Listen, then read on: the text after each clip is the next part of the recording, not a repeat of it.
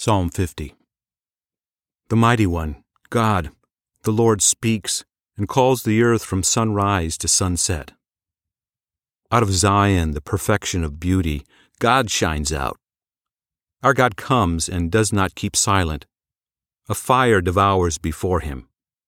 It is very stormy around him. He calls to the heavens above, to the earth, that he may judge his people.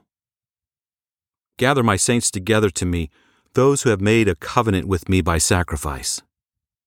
The heavens shall declare his righteousness, for God himself is judge. Selah. Hear my people, and I will speak.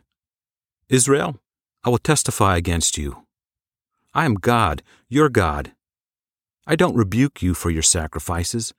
Your burnt offerings are continually before me. I have no need for a bull from your stall, nor male goats from your pens.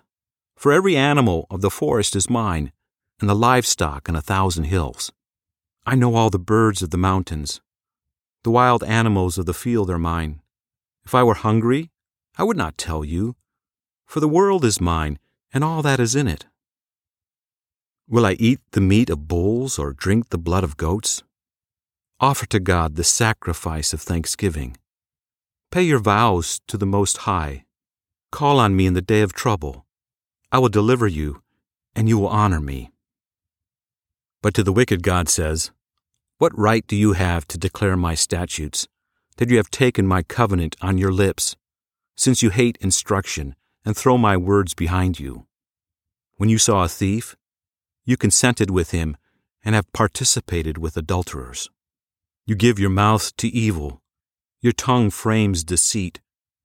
You sit and speak against your brother. You slander your own mother's son. You have done these things, and I kept silent. You thought that I was just like you.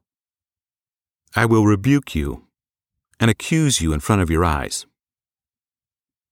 Now consider this, you who forget God, lest I tear you into pieces, and there be no one to deliver.